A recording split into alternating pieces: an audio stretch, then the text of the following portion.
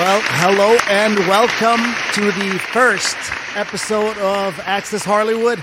I am Harley Wallen. I'm here with my co-host Rob Holland from Attack On Show that I had the pleasure to be on not too long ago. Hello. This is exciting. I'm happy to be here on the premiere Access Harleywood. This is awesome. I know. Did you see those graphics? I know people so awesome. Those are Michael Bay level effects right there. Yeah. Yeah. Thank you so much for that. I appreciate it. That was awesome. A whole lot of fun.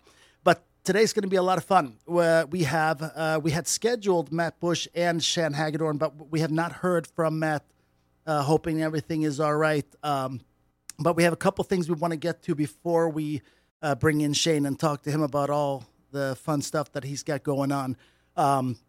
And I wanted to touch on this because it is Oscar chatter time and people are talking. Obviously, the whole thing right now, they're talking about, Once Upon a Time in Hollywood and Joker are the two big films that they're talking about.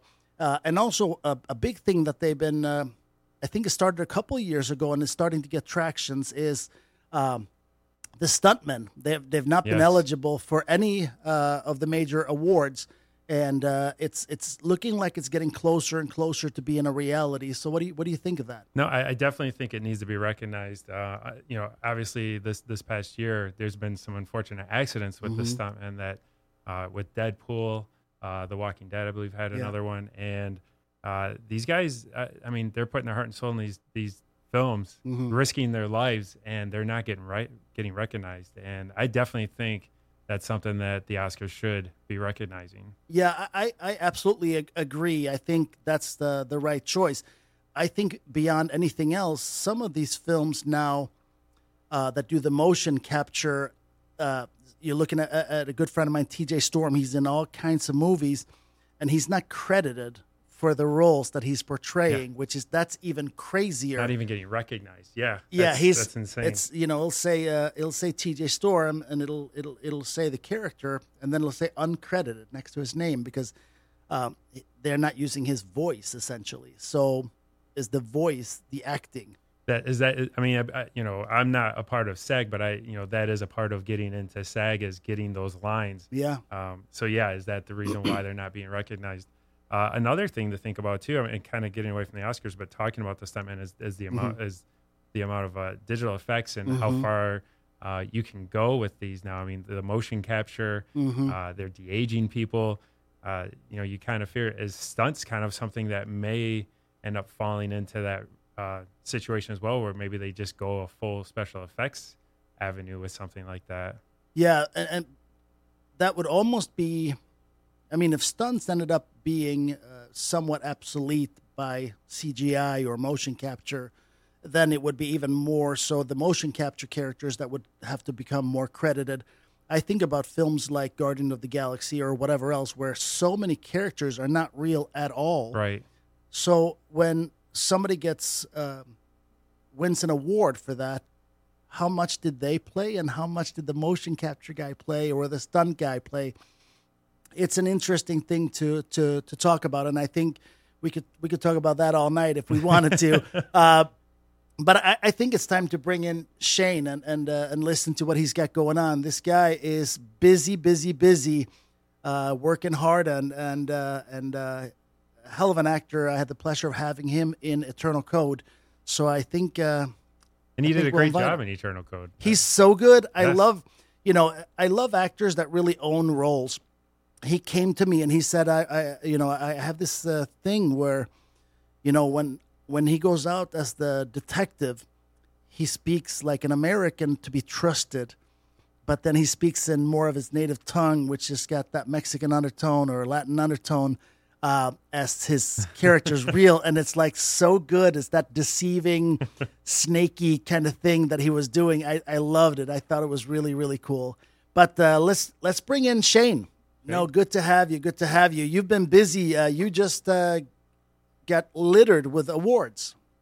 Yeah, we just returned from the Wildlands Film Festival, Pax, Arizona. Thank you. And simultaneously, three of our films were at another film festival in Camp Hill, Pennsylvania. Mm-hmm. And they all won awards there as well. But at the Wild Bunch Film Festival, Wild Faith picked up 7 awards out of 13. And so, we're really happy for that. And so, great festival, great people supporting the volunteers, and so we just had a good time. Yeah, anybody who hasn't seen Wild Faith definitely should get out to see it. It's available kind of everywhere, right? Yeah, it's on DVD right now. Do you mind if I just take those off? Yeah. If you, as long as you can hear us, you're good. Yep. Yeah, I'm good.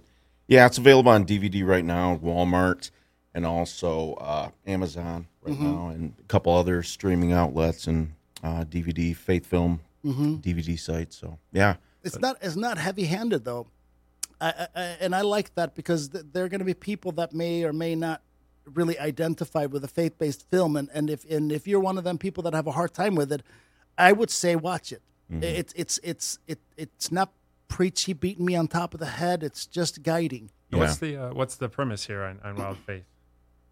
Well, it's takes place in about 1875, so post-Civil War drama. My character, Emmett Murphy, is a Civil War vet. I returned home after my life was spared on the battlefield by a black Union soldier. His dying wish was to take care of his family. So I bring her up to Michigan with me. Of course, we experience some tension and friction in the town. Well, if you bring someone to Michigan, that'll happen in the winter. Yeah, exactly. Yeah. So we didn't get the neighborly treatment as this new family. And when a circus train runs into town and has an accident on the railroad and releases this tiger, things get really interesting. Oh, interesting. And she won for Best Actress at the last award festival. She's won at every award. Yeah. She's won at every festival we went to, Best Actress. Fantastic. Yeah, you guys were Best Faith Film. You guys cleaned house with 7 of those awards. We Best Picture and then some Best Faith Film, too. And, that genre is just there as an identifier. I think it's a story with real people of those time that have moments where they are faith is a little bit closer to them. They were praying for things, for the sicknesses and for the crops and different things like that. So, I guess we have to be identifiable as a genre, as a market. But I just like telling good stories that happen to have a thread line in them. Reflecting my worldview and maybe some others. And I think, if anything, they're family fare that you can watch with your family and still enjoy some performances and maybe take home some of the nuggets that the characters, discovered themselves in the film. Yeah. So the Wild Bunch, the festival, looking at some of the live video that you were feeding on Facebook, it looked like a blast. I mean, there's some pretty good events going on around this festival. It's got to be a lot of fun when you're going to these new places to experience not only the festival itself, but the area. And it looked like you had a good time. Yeah, and I think that's why, festivals want to attract the filmmakers to come, And so they'll put on really cool things. Like we went to the saloon and just all really cool. But I appreciate specifically this one. I've been to a few of them. Even Burbank International Film Festival. We won Best Faith Film at there. And, nice. And Lauren, and it's a secular film festival. So anyway, what I liked about that one is just a group of filmmakers all contributing and devoting themselves to this Western genre, which is it's on its way out. It was really, really strong. 60s, 70s. Yeah. You'll find little spits of films being made like that. Even the Coen brothers had done The Ballad of Buster Scruggs, which I haven't seen yet, but I really want to. But for me, I became really enamored with that lifestyle and that look and the cowboy, and it's all goes back to the hero in the simple times, where there was clearly defined lines about right and wrong and things like that. And I find that really interesting now that we're blurred lines with many things in our Blurred culture. everywhere. Yeah, exactly. And so for me, being to play the hero, play the cowboy who Yeah. still has his own flaws, and you get to discover some of those things and play with it, is really interesting to me. And to be a part of, and I made a speech saying, I want to be part of a new wave of filmmakers or actors that can bring back some of that as our pendulum shifts left, shifts right. I want to be that part of it coming back this way, and hopefully some of the projects that I'm involved with help bring it that Right. way too. So Yeah, for sure. Yeah, and Wild Faith, for anybody who knows, is not your first film with your team either. There's been several before, and they're pretty much all out on the market and Yeah. doing quite well. yeah, thank you for that. Collective Development Incorporated, headed up by DJ Perry. His IMDb list is a mile long. He's been doing things professionally for about more than 25 years at least. Wow. No other job. That's been his job as an actor and CEO of Collective Development. Melissa Ann Schutz, Tony Hornis, just a host of great producers, David Grise and John Mashney. And I think that one thing we like telling stories. We like each other's energy. We all contribute various things to the organization. And it's just a great time to be alive when you find your tribe, your tribe of people. Yeah. And working with Harley too, man. I had a great time over there. And, we did 2 pictures together. And just finding people that are hard worker. I like good work ethic. I like people that care for storytelling and treat their people right. And that attracts me, man. Yeah, I'm the same way. It's a big deal. But let's talk about that because Eternal Code just released. You came down and had a good time in LA, and talk about your side of the experience with the audience a little bit, because I felt it was kind of a Cinderella kind of night, and it was a bit surreal at times, and Sure. And I have my perspective on it, but I'd love to hear a little bit of your night. This is the premiere at the Chinese Main Arts Yeah. Theater. That's Yeah. amazing in itself. Yeah, to be able to experience that was really cool, and hopefully one of many. Yeah. But it was a very special night, and I wanted to nothing is ever timed right. You know what I mean? Like, you have to jump on things, you have to make opportunities, you have to just go out and chase things because nothing's going to chase you. No. And so I was looking at the time, and like, man, I got to do this. I want to go here. I want to experience this film. I want to experience an LA premiere. And everything was met. All my expectations and all my just, the fantastical things. It was really cool, and I had a great time. You guys, I'm really proud of you, man. I'm really proud of all your hard work and your collective efforts of all your team, man, making something really special. Yeah. And it was great, man, meeting people that from all over and really respecting the work. Yeah. So seeing artists that have been in the industry for so many years, watching something that we made in Michigan, going, yeah, man, good job. They respected the art and the work. So That's huge, and I feel like Michigan is kind of the Cinderella story waiting to happen. That we had that film incentive here in Michigan. We were making some headway on a lot of films. Yeah. It got taken, and I feel like there's a large group, not even just in the Michigan area, but outside of Michigan, that wants to see Michigan succeed in this industry. And it's interesting to hear from your guys' perspective, being out in LA. It seems like something you touched on, where people are excited to see something out of Michigan come out, and it looked like a major event. I mean, I was at home watching it live on Facebook. Yeah, it was everything that it's it crazy. showed too. There's one video now that's circulating with all the interviews, or not all, but a lot of interviews on it, and it, just to see it again, it's just reliving that of how many guests we had, and Hollywood royalty and the mayor of Beverly Hills is like, pinch me. Yeah. Don't pinch me, actually. Don't pinch me. Yeah, and Hollywood does provide a facade of things, but at the heart of it, there's human beings and there's real people that really were drawn to this because of the work, because of the artistry. And I think that's why they still stay plugged in. They want to go to premieres. They want to meet new emerging directors. They want to meet new people that they may be able to collaborate with.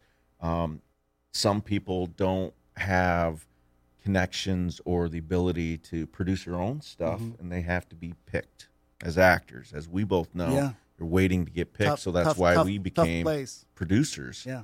to put out our own stuff, man, to forge our own destinies. Yeah, that's really cool. So in the rearview mirror a little bit right now with Wild Faith and Eternal Code, but I know that you're tinkering and working, and you've had a busy summer. You want to tell us a little bit more what you were doing this summer? Yeah, we just wrapped a film that was shot in July and August on the west coast of Michigan. Beautiful, beautiful place. Oh, yeah. You know, people vacation there, but people get to live there too. And so I was, but You got jealous? we just, yeah, I was really envious of them. Yeah. But, you know, happy that they shared it with me. Lost Heart. And that was written by DJ, directed by Jesse Lowe, who we've worked with on 3 other pictures before. Starring Melissa Ann Schutz, one of our producers, phenomenal actress, great friend, incredible producer, hard worker, tenacious. And Tony Hornis and our team went up there, and we shot, I think, 21 days-ish, give or take. And it was just gorgeous. And it's a wonderful story about a falling Nashville star who'd been estranged from her father for maybe better part of 30 years. Wow. And one night when she's maybe at her lowest point through addictions and alcohol and all these things, she learns of his passing. Now, she grew up in this emotionally abused household. That's why she left. But she goes back there not to pay respects, but to kind of, spit in his face, so to speak. But when she returns to this quirky town of Lost Heart, Michigan, she begins to find out that the father that she knew in this town is totally different. This guy's changed his ways. He'd been really philanthropic. He won like the lottery and started giving back and changed his ways. And so she's wrestling with all that. And now there's a little spin on it as well. He adopted this kid who had, Down syndrome as a kid. Now he's an adult male. And actually, our actor, Josh Perry, no relation to DJ, does have Down syndrome. And he just won Best Supporting Actor at a film festival for the Chrysler that we produced our first picture with him.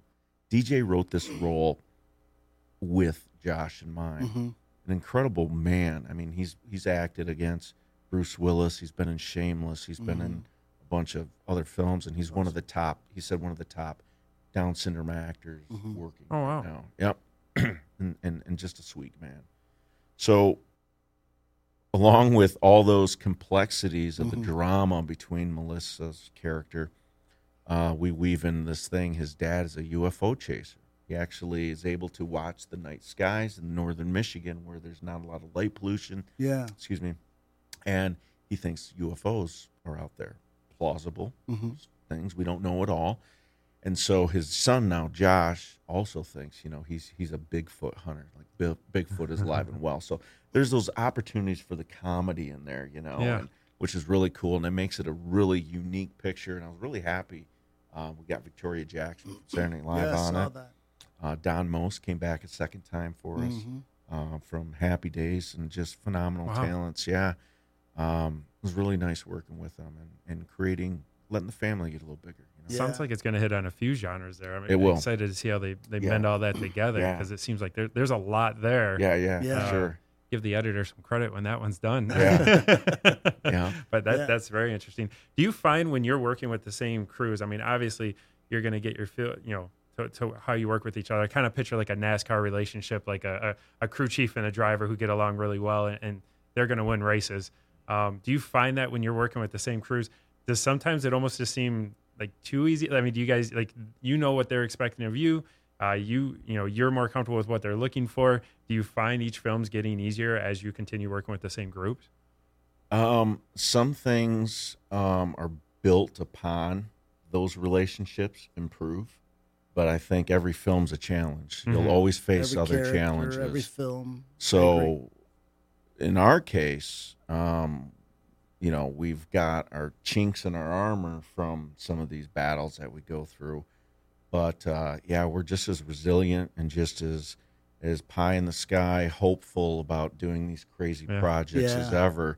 But we're battle worn, and we've learned to be more disciplined and focused on things in the future. So, and I mean, if it ain't broke, don't fix it. We have a good team of alpha artists, man. They're really alphas, but we learn to work with each other really good. Right. We just go and get it, and love working with new people too. Always, always working with new people, and as roles in behind the camera, in front of the camera fit. So obviously, we're always looking for a challenge as actors, different genres, different characters. Is there a preference on your? I mean, do you like drama, comedy, or obviously I know you want to always broaden your horizons and try new things, but just curious, like, do you have like a personal preference that you enjoy more than others? I've worked a lot of, like, let's say genres. My first film I ever made that I wrote, directed was almost like my student film. Basically, it was, but I didn't do it in class. I just wrote a 60s period piece thing and filmed a movie. So I've always liked time periods that aren't right now, that isn't today, and maybe that's why we're doing more. We've done 3 biblical epics. We've done 3 biblical movies together. We've done Wild Faith. So I think that in terms of any type of comedic or dramatic, I don't know. I like finding humor in the drama, which you have to, and finding the drama and the humor. I think it's about due that we have a comedy, because we've done a lot of heavy stuff. Man's Best Friend just come out. We just had a cast and crew and audience invitation screening for that a month ago, and there was weeping throughout the whole theater. Wow. People, I mean, it's a very emotional, powerful film. And we've got nothing but just great ratings from everybody that has seen it, and it has to deal with our veterans, PTSD, and canines, or our dogs. And so anyway, I think we're due for a comedy. Lost Heart does have that, though. Lost Heart does have the comedy. Sounds like there's and it does have those moments where it's really touching stuff. So I think that'll be the next one. They're like, oh, finally. Yeah, you guys got there's some humor in there. I'm running out of Kleenex every time we watch your movie. I can relate to that. We're in post-production right now on Bennett's Song Holiday, and every time I look through it, I'm like, it's by far the funniest thing we've done yet. That's awesome. The original Bennett song had some humor, but even more so in this next one. So that's it's going to be fun for us, because we've been very, very dark on our end. So I feel the same thing with that. But to fill in, when you were talking about if it makes it easier, what I think, at least on my end, it's not that it's easier, but you're very comfortable, so there's less of worrying about what do they like, what do they think, right. How to behave on set, because sometimes you got to figure out a way to gel, and if you already gel with a big part of the team, it's like, hanging out at your friend's house. It's not your own house, but you're pretty comfortable there. Right. So that's what I think is so nice about working with the same team. You don't have to. There's not that little awkward face first when you're getting in. And time is so precious, and to have that shorthand, and to not have to, like you said, worry about, those unknown variables. So you can have somebody super talented, but if they don't have the right attitude, they might not get another job with us. Right. I just don't want to work with that. We don't have time for that. No. We want, you don't have to put on a big happy face or something. Just do the work, do a good job. Be on time. We have 12-hour days when you're shooting, and there's no buffer. Yeah. So definitely. Shane, on a personal note here, how do you prepare for certain roles? Are you, there's some that like to gather like a collection of other films when they're kind of researching like a character and such. There's some that like to go and read news stories and try and find factual situations that might fit that character more. What kind of side of that do you fall on? I believe in just trying to do as much prep. I mean, because usually you might have 3 weeks before a role, do as much prep as you can. and talk with your director. A lot of it's right in the script. Right. Just take it from the script. It is acting in the end. I don't have to write a novel on the back page of what this character is, the biography of this character. But let's say, for instance, with Emmett, that's more relatable. It's something I actually had to watch. I went to some Civil War museums, the battlegrounds when I was in Tennessee, read some of those things, watched some of Ken Burns' Civil War history, because he was a Civil War soldier. I talked to real combat veterans and talked a little bit about PTSD and what that was. And I learned about what Michigan was, who this guy would have been at that time. Logging was a huge industry in Michigan during those times. Michigan's always been like number one in so many things over the centuries, And then all of a sudden now you've got to do it. You've got all that, and then now just almost throw it away, but it's still there. And now you got to be in the moment, trust your partner, make good eye contact, and make some interesting choices, man. And let your director say, and then you're doing something, because all that can change when you get on set. You could do all this homework, I'm say it like this, and then your partner comes in, and that could all change. The director goes, I don't know now, and you got to be ready and prepared for those adjustments. I always say, don't ever prepare how. That's a scary place to be when you've locked it in, but try to figure out why. Yeah. I think that's a good way for an actor to go, is to think about why, because that way when you respond and connect, you'll be true. And I think that's the key to everything when it comes to acting is both people, or all people in the scene, for a little moment, we all believe that we are who we say we are. Sure. And that shows up on screen, I think. Yeah. And even for the character Carter that I played, me and Harley had, a few conversations on that before I came to set. And then even that night, there's some interesting choices there. Yeah. Yeah. Well, and here's the thing too, goes back to doing your prep and then getting on set, and then something could be totally different. So, I'd made a lot of suggestions, asked questions. Harley's like, yeah, like that. So then I get to set with kind of this preconceived character thing that I was going to do. And I was kind of rehearsing it out loud. And on set that day, this ain't going to work. This ain't going to work. Like, this idea that I had for it. And I had to rewire everything. And when we went to shoot, I changed everything. Yeah. And it was just a last-minute decision, because once you get on that train with that, you can't change it later, man. So you got to do it right now. Right. And, so that was interesting, because I've actually been on stage, check this out, as an actor. Yeah. Been on stage doing theater. Rehearsals, you have about 6 weeks of rehearsing, right? And I made this character choice, and they're from the Appalachians, and they talk. They got that real deep Appalachian back in the back of your throat, Appalachian talk. And I've been doing this character for weeks like that. I'm backstage, relaxing, eyes closed, and I hear, "Psst, hey." And I look up, and it's the director, and he goes, "Hey, the accent, don't do it tonight." Okay. Boom. And you just think, why did you do that? Was that sabotage? And all those things start going in your mind. And in the end, you just gotta be present and just do it. And just forget. Wow. Yeah. I want to throat punch him, man. Speaking of deep throat, yeah.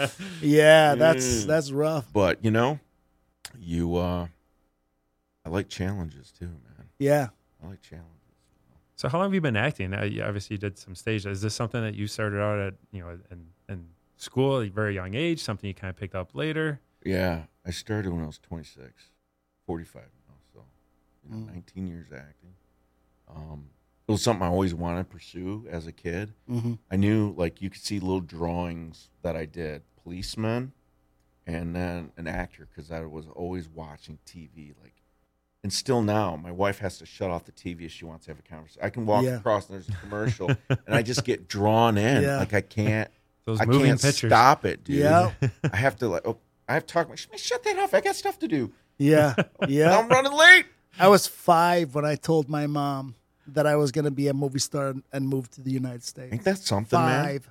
Standing in front of the TV, Tarzan was on. Yeah. Oh, wow. It's crazy. Yeah. And I think they're, those words, man, just plant a seed. And, whether you believe in destiny or not, but I think I'm wired for this. I am wired for this. There's training.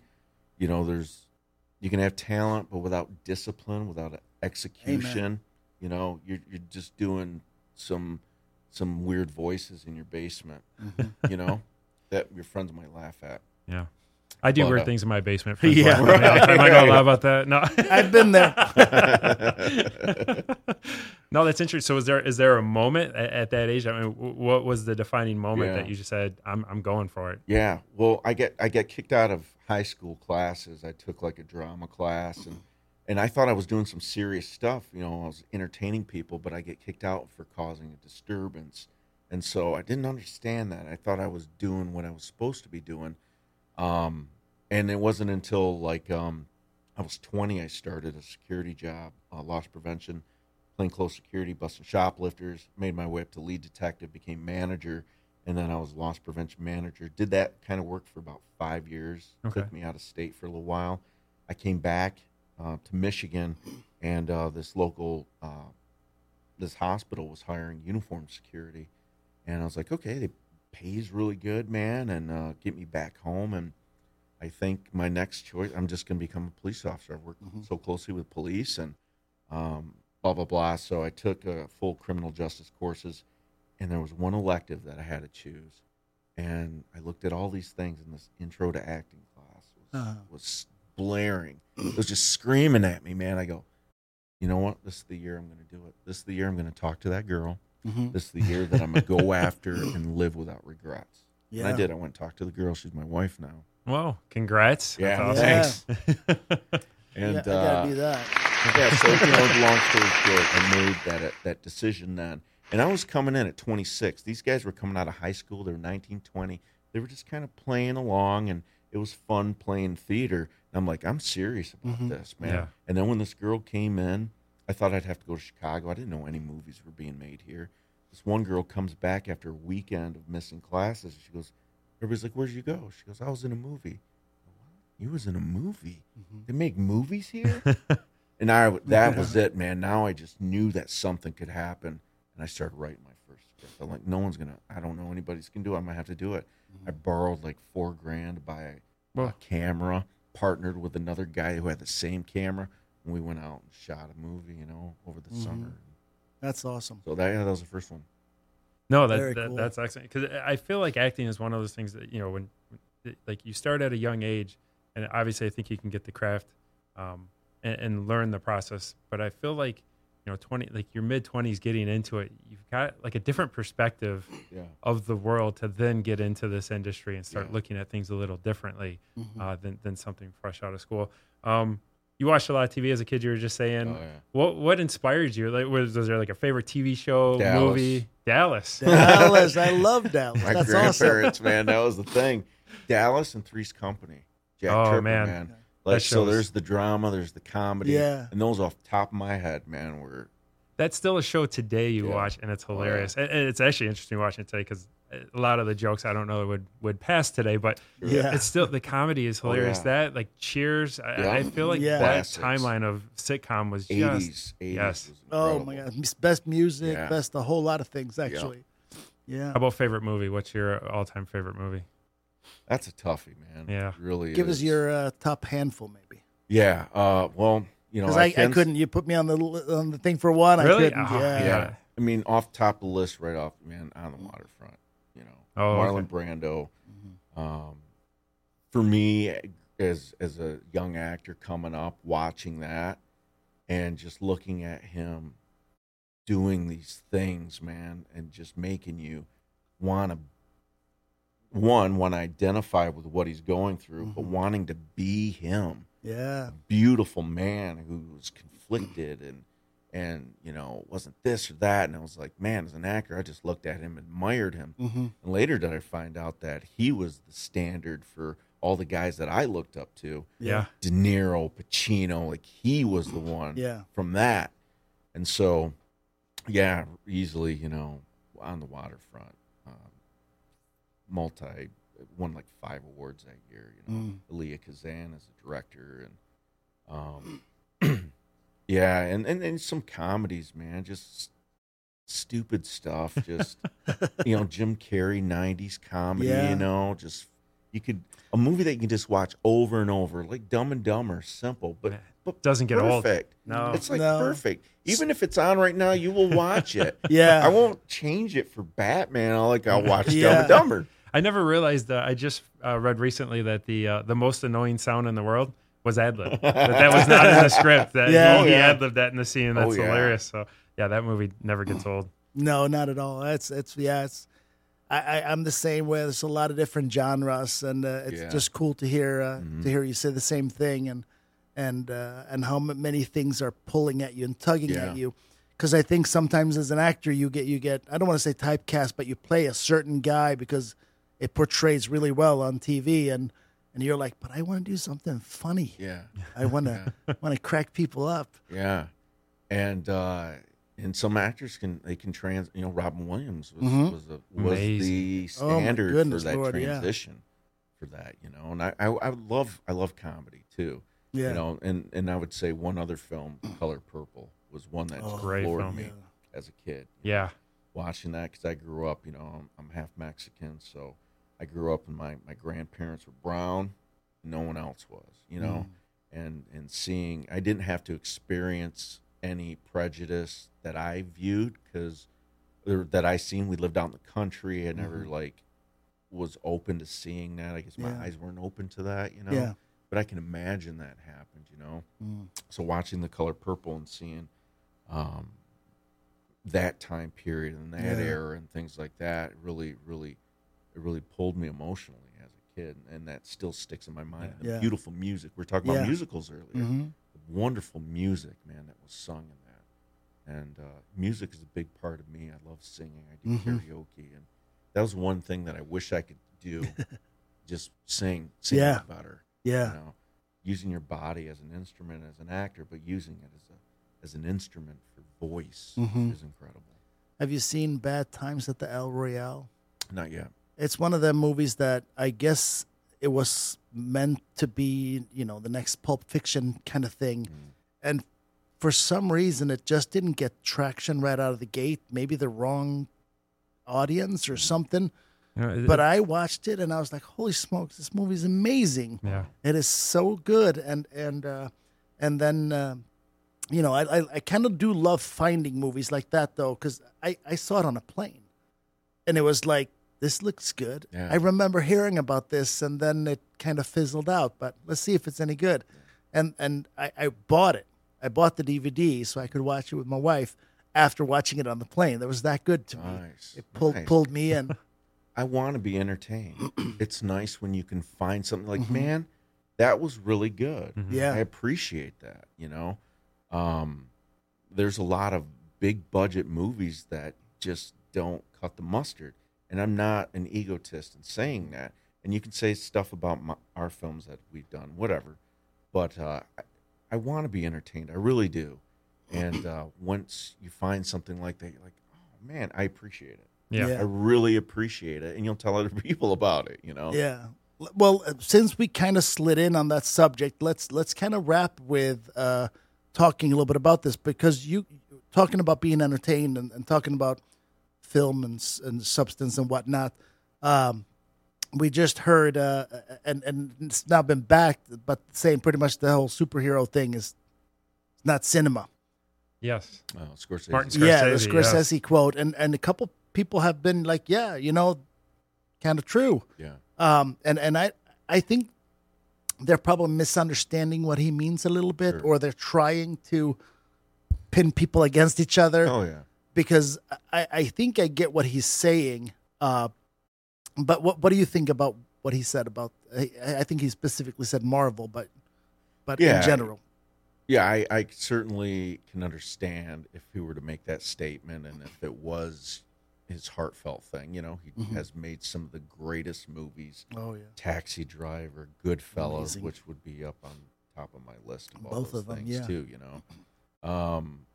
And you get older, and I think sometimes you just don't care. You don't care what anybody thinks Yeah. anymore. Older people just say what they want. Yeah. Are those Marvel movies to me cinema, as he were to say? I think they're movies that certain, large audiences like, and audiences they really will just whatever you kind of put out.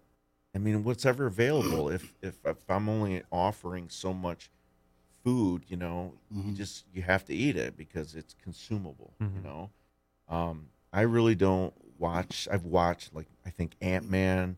I've watched like the Dark Knight Gotta watch series and Paul things Rudd. like that. You know, but I haven't watched all the Marvel ones. You know, maybe one or so. It just doesn't interest me. There's too much going on, too many stories. Yeah. It's really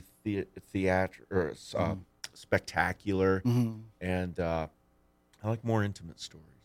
I like journeys. Yeah. Yeah, it was James Cameron actually a while back kind of started the frenzy because Yeah. he spoke out against Marvel ruining. He said they were actually Yeah. ruining the cinematic universe, that they weren't they were actually hurting other filmmakers, and there was a little bit of uproar there. I feel like it is growing. Scorsese has, and there was somebody else that just came out and spoke against the Marvel. It's a tricky setup. I've talked about this before that you just had The Last Avengers become the top grossing movie. And then the big discussion is what's better, The Avengers or Avatar? Did it deserve to beat it? I will give Marvel credit that they have created a marketing genius. I mean, they've created 20 movies to build up to this one to become the largest grossing film of all time. Does that really make it better than Avatar, which was a standalone, maybe not original plot, but a standalone film that did break the technical grounds altogether. Yeah. I mean, the special effects was all created for that movie. I don't know that dollars anymore really make sense as far as saying like the best movie of all time. And I do understand what Scorsese's saying, because movies like what you were just talking about, the which one was it? Royale. Yes. Yeah.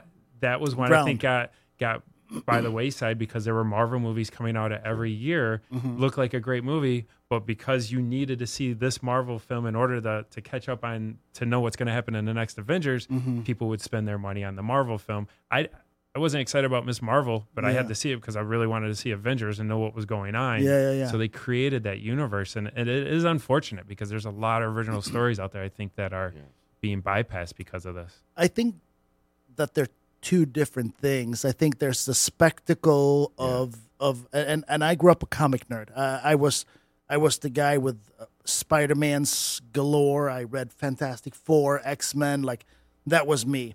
So I really dig it. I was in Batman Nightmare, which is doing episode after episode now. So I'm the audience definitely that they're looking for. But even for me, the stories sometimes get too thin, and like you said, too many subplots and whatnot. And you're watching a spectacle. It's like watching Dunkirk with people. And I think it's just like sometimes my wife will be like, she'll I want to watch Austin Powers, and she's like, that movie's so dumb, and I'm like, that's what I want to watch today. I want to watch something really dumb because it's so awesomely ridiculous. I need to check out. I just want to laugh. I just want to laugh at something that's ridiculous. I will be curious how Phase 3 of this Marvel universe goes, because I think with all these you've new got your people, core, man. you've got your core superheroes that I think you could get a lot of people in with. Captain America, Iron Man, they were well-known characters. Phase 3, they just canceled Ant-Man 3, which he was kind of a side character, and Paul Rudd's a genius. Everybody loves Paul Rudd, and that movie didn't, that franchise seems like it's being cut. I'll be curious if these new characters that are lesser-known characters carry Marvel on as it's been, especially with this, I'd say, backlash of Scorsese and that coming out.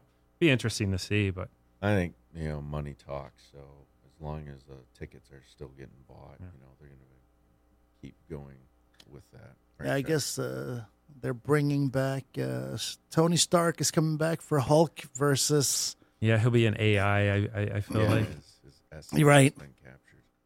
And I think that kind of segue just a little bit how that affects us is that Gives us opportunity, actually. Well, yeah, and if you're listening, Michael, available. What superhero would you want to play? Before. Yeah, I don't know, man. I don't even know There any. are variations of the Hulk. But I think there's like for us, it's there's so much content out there, that it's hard to really promote your stuff. Everybody's got something that they're doing now. Mm-hmm. So viewers are like, what do I pay attention to? Right. What is being packaged? Sometimes it's what's packaged the best. Yeah. It looks okay. I'll take that one. The DVD cover Mm-hmm. looks good, or I heard someone talking about it. And then there's all these other movies that get missed because of this one. And I think that happens at studio level. There's a lot of movies that are not getting made because the $300 million film, this is getting made. So all these smaller niche films, which there is an audience for, but they don't want to spend any money to market to those people. So I don't know. And that's the challenge that I think it comes for us, for filmmakers, is to keep expanding our audience when more and more people want to get into this business. Yeah. More and more things are getting made that aren't hitting certain standards, whatever those would be for anybody, but they're just not good overall. But people get applauded for the effort, just for trying it. Good job, when it's really not that good, really.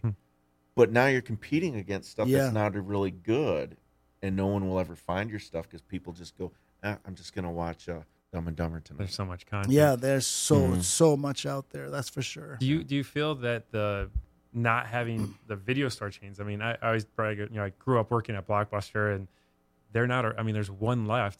Do you think that's changed as far as how this stuff came out there? Because I mean, I remember, at least I was told that if you could get a movie on the shelf at Blockbuster, there was like a $10 million reward on, or you would get back on your investment, like just getting it on the shelf. That and not having those shelves anymore and putting it on streaming. Now you have an algorithm with what they're going to put as far as what people are sliding through. Right? I mean, do you find that more challenging, or has it opened the door more to get on these streaming?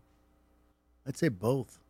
Yeah, it's certainly helped us. But like I said, and with those challenges that come with it, though, is more and more people now can take an iPhone or take a lower quality camera and put it out there, and so that's why I've developed a very easy philosophy for myself. That it's not kumbaya or what's the one, the Lion King, no worries kind of thing, but I just do my best, man, and I go to bed. Yeah. Kuna Matata, yeah. Yep. I do my best, go to bed. So I know I'm wired for this. I know I'm engineered to be a storyteller. And I'd do that if we didn't have any electricity. Yeah. We'd be hanging around a campfire, and we'd be telling stories. We'd be making each other laugh. We'd be scaring each other when we go out and take a leak or something. Like we would be doing that anyway. So we just have the advantage and the blessing to have technology at our fingertips for this time. Do you think, as far as attention spans with the generations changing, I just read an article that a new streaming service is coming out where it's going to be about 10 minutes. The episodes? Yeah, where basically it's going to be nothing but shorts where their movies will be at the longest 10 minutes, and it'll be just quick 5-6 minute episodes of things that because they're saying attention spans are short. They're not releasing it on smart TVs. It will only be available on your phone. So it's kind of people in transit to watch, not driving. But if you're on a subway, it's more formatted towards that. Does that change your scope as far as maybe looking into more short films and look at it as a way of getting into something like that since it's at a launch? Or does that change your perspective, or do you want to continue on, just looking at the full length? Because I feel like the market may be changing in the future. Well, I think that there's a time and place for short films for sure. And I know what you're talking about. They're doing a lot of episodic stuff where essentially what they're doing is what used to be on TV in between commercial breaks. Yeah, like the Walking Dead short that was in between the. Yeah, that's kind of their standard of what they're doing. with the attention span. I really don't want to dumb down too far. I think if you make it too easy to go to Idiocracy, we will.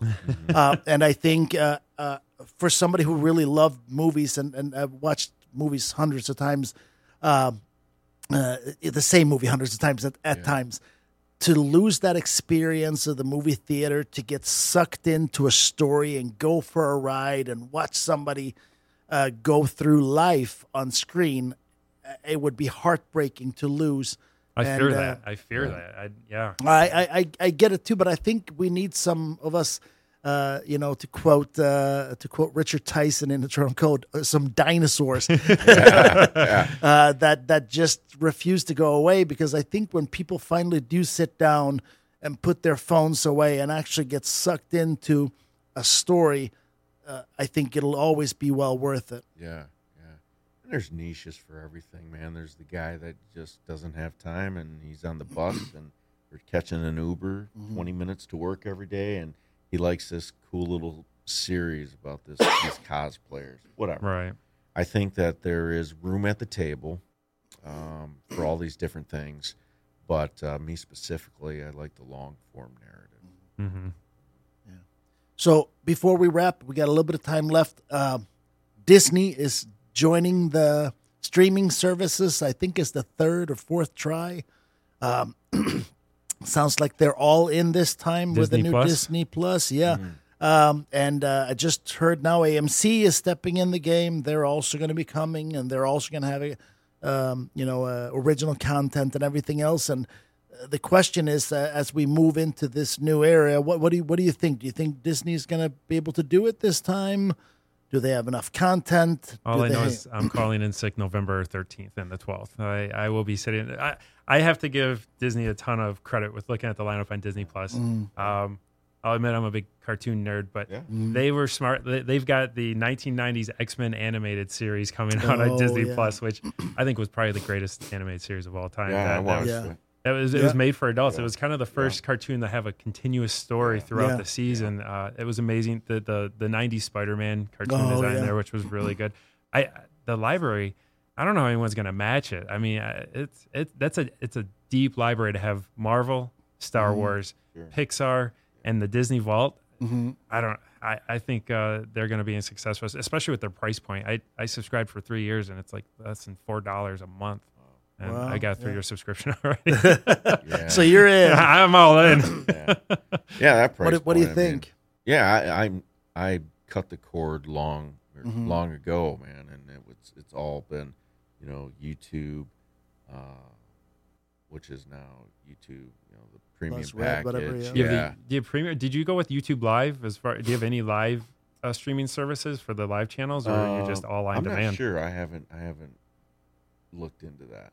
I just have my usual content that I like watching, especially commercial free is what I like. So if I want to find something, I don't have to sit through it. If I watch Joe Rogan, I don't have to sit through commercials, and then HBO and also Netflix and Amazon. That's what I watch all the time. We don't have cable, haven't had it in years. And adding another channel like Disney, I might. I got my wife Hallmark. You're right. It's going to be on nonstop in the next month or so. Yeah. You're right. Yeah. So, I think we're definitely killing cable. I think that slowly but surely has been happening already. And now with these even bigger guns coming out, creating original content, I think it makes the indie film world trickier for sure, because you can't be, these things are exclusive. So when they get you on one place, you don't get to go somewhere else. Yeah. So it's a tricky place to be. But how many of them do you think are going to survive? As far as the other streaming services? Yeah, I mean, we still have Hulu, HBO. Hulu is owned. I mean, Disney owns a majority of Hulu now. Yeah. I forget the percentage, but because they are actually doing a package deal where you can get Disney Plus, Hulu, and ESPN Plus, since Disney owns all of that, for like $11 a month. So I think Hulu's going to be safe because of the programming that they're going to have on there, and Disney backing it. people are looking for Netflix to end. I mean, I like a lot of the Netflix original stories on there. They are producing some great content for their series. My only fault to Netflix is the movie selection is really poor. It is. They have great TV series, but the movies. And then Amazon, who doesn't have Prime? I don't see that going anywhere either. Yeah, I don't see that either. Yeah. I love my 2-day shipping. Yep. That's very cool. It's very interesting times, It is. And to have the chosen vocation that we're going to. I mean, and saying that, I still work a full-time job. It's not like this is my vocation. Yeah. I'm still working a full-time job and then doing this as well. So it makes it a little tricky. But now I choose to have the not the hardships, but the challenges of filmmaking. And I love it. I embrace it because I'm a problem solver. I love solving problems and working with good teams and making things happen, man. Yeah. On the screen. And I imagine the acting part for you, you have a full-time job, but acting, that's the passion. I mean, that a famous person once said, "Do what you love, and you never work a day in your life." And to me, that I feel like you get the adrenaline rush. You're there. It's not work. It's what you love doing, and you find the time when you love something that much, and it doesn't feel like work. It's worth the time. You said it earlier. When the opportunity comes, you got to go. Yep. And I think that's what separates a lot of people in this industry. I think a lot of people get tired or they don't want to stay up that extra hour or drive across town to make it work. And those that do, that hard work, it'll pay off. Yeah. I listen to a lot of professionals and people that we admire. And the thread line between a lot of them is the ones that hung in there, the ones that persevered, the ones that kept going. They're the ones that got to pick the fruit. You know what I mean? Right. So coming on 19 years for me, man. Yeah. I'm still working a full-time job. But I've made some really good pictures and been part of some really great projects. Yeah. And I feel successful. I feel fulfilled. And I've got a great family and a wife. So I'm very successful and a happy man. And I want to continue going north, man. I posted a thing today, walking out on faith, planning for my future is walking out on faith. Yeah. Somebody that doesn't and just kind of haphazardly allows things to happen to them, they'll never really have success. It's a comfort zone, man. And that's what we want in our characters. We want not things affecting our protagonists. We want the protagonists affecting change. Yeah. Be an agent of change. Driving it. I like it. And you did a great job in Eternal Code. Kind of wrap this in here. Watching the film. Yeah. I give you a lot of credit in that movie because you're playing double character in that film, and you're a villain pretending to be a police officer, and then having a little comedic twist in there and I like that when you went into the family's house and they kind of, where's your ID, and you're kind of having to back away from your story. it just came off. It was really well done. I really liked your portrayal in that film. You did a great job in it, and to mention to give a shout out for Harley here, great job on directing and acting it, but that's on DVD. So actually just came out Tuesday and hot off the presses. And what blows me away with the film so far has been the critics' reviews. I've never, critics are interesting people. It's not like you're gonna just have. If you look at any of the other films, Betrayed, some were good, some were not so good. This film, other than a Turkish guy who wished that it was a sci-fi film, I guess, it's all been either incredibly good or very good. Which is pretty breathtaking when you're making an indie film and you're very limited on your budget to even get them to watch it. And my publicist and manager, Joe Williams, shout out, who did an amazing, he was the guy, the catalyst behind this crazy premiere with all these people and all the media. And we had to extend the red carpet. Like one of these days, we'll talk about just that event. It was so crazy. But that's the whole thing. That craziness just blows your mind when you're apart and get to see what he could pull together. like I said, man, having key people in their jobs and being really good at what they do, man, and allowing you as a director, you know that, just allowing the artists to do their thing. Some of the best directors say, "I just stay out of the way." Yeah, I just kind of hurt them this way a little bit. That's kind of and just letting them do their thing. Yeah, man, and that freedom, and that's why I like working with Harley.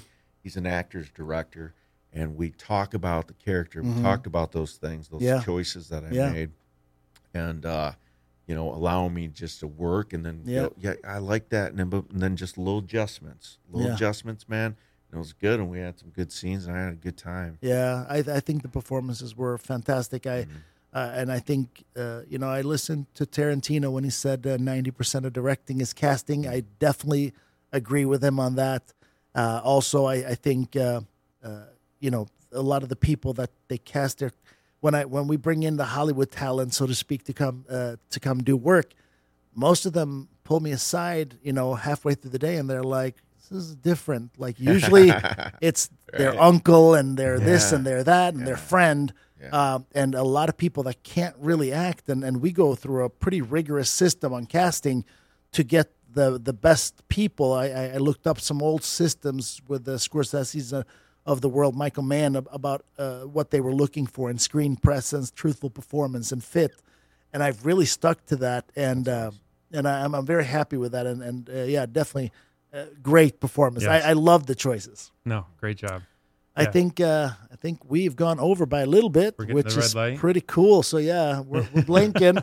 So you're I having think fun, man. Just right. I think we have to wrap though. I think people probably have about an hour attention span. So we'll say good night, and we'll have to do this again and continue on. And we have a film that's currently in editing that my editor is saying. This is by far the best you've ever done. This is not even remotely close to the other things. That one is in editing right now, called Ash and Bone, also with Shane in it. Excellent. Yeah, so we'll talk about that. I need to talk my way into a sneak peek. Right. All right. Well, thank you, Shane, for coming out. I know you had a drive to come here. And, no worries. Thank you for coming. And fun fact about Shane, we share the same birthday, I found out. So that's February 18th. Nice. How about that? Good people. On that note, no. And Robert Holland, I got to plug the show too. Attack on Show. I was on his show. Really cool gem that I didn't really know of. They covered the local festival, Royal. Yeah, the Royal Star Film Festival we were at. That was a lot of fun, and we got to talk to you before Eternal Code was released, and we just like to promote some local film and actors, and have to get you down in the studio. We got karaoke set up, so we'll have some fun there. If you like bourbon, that's a good. You're in trouble now. I didn't get the things ready. Yeah. All right. Well, we'll say thank you. Thank you, and have a good one.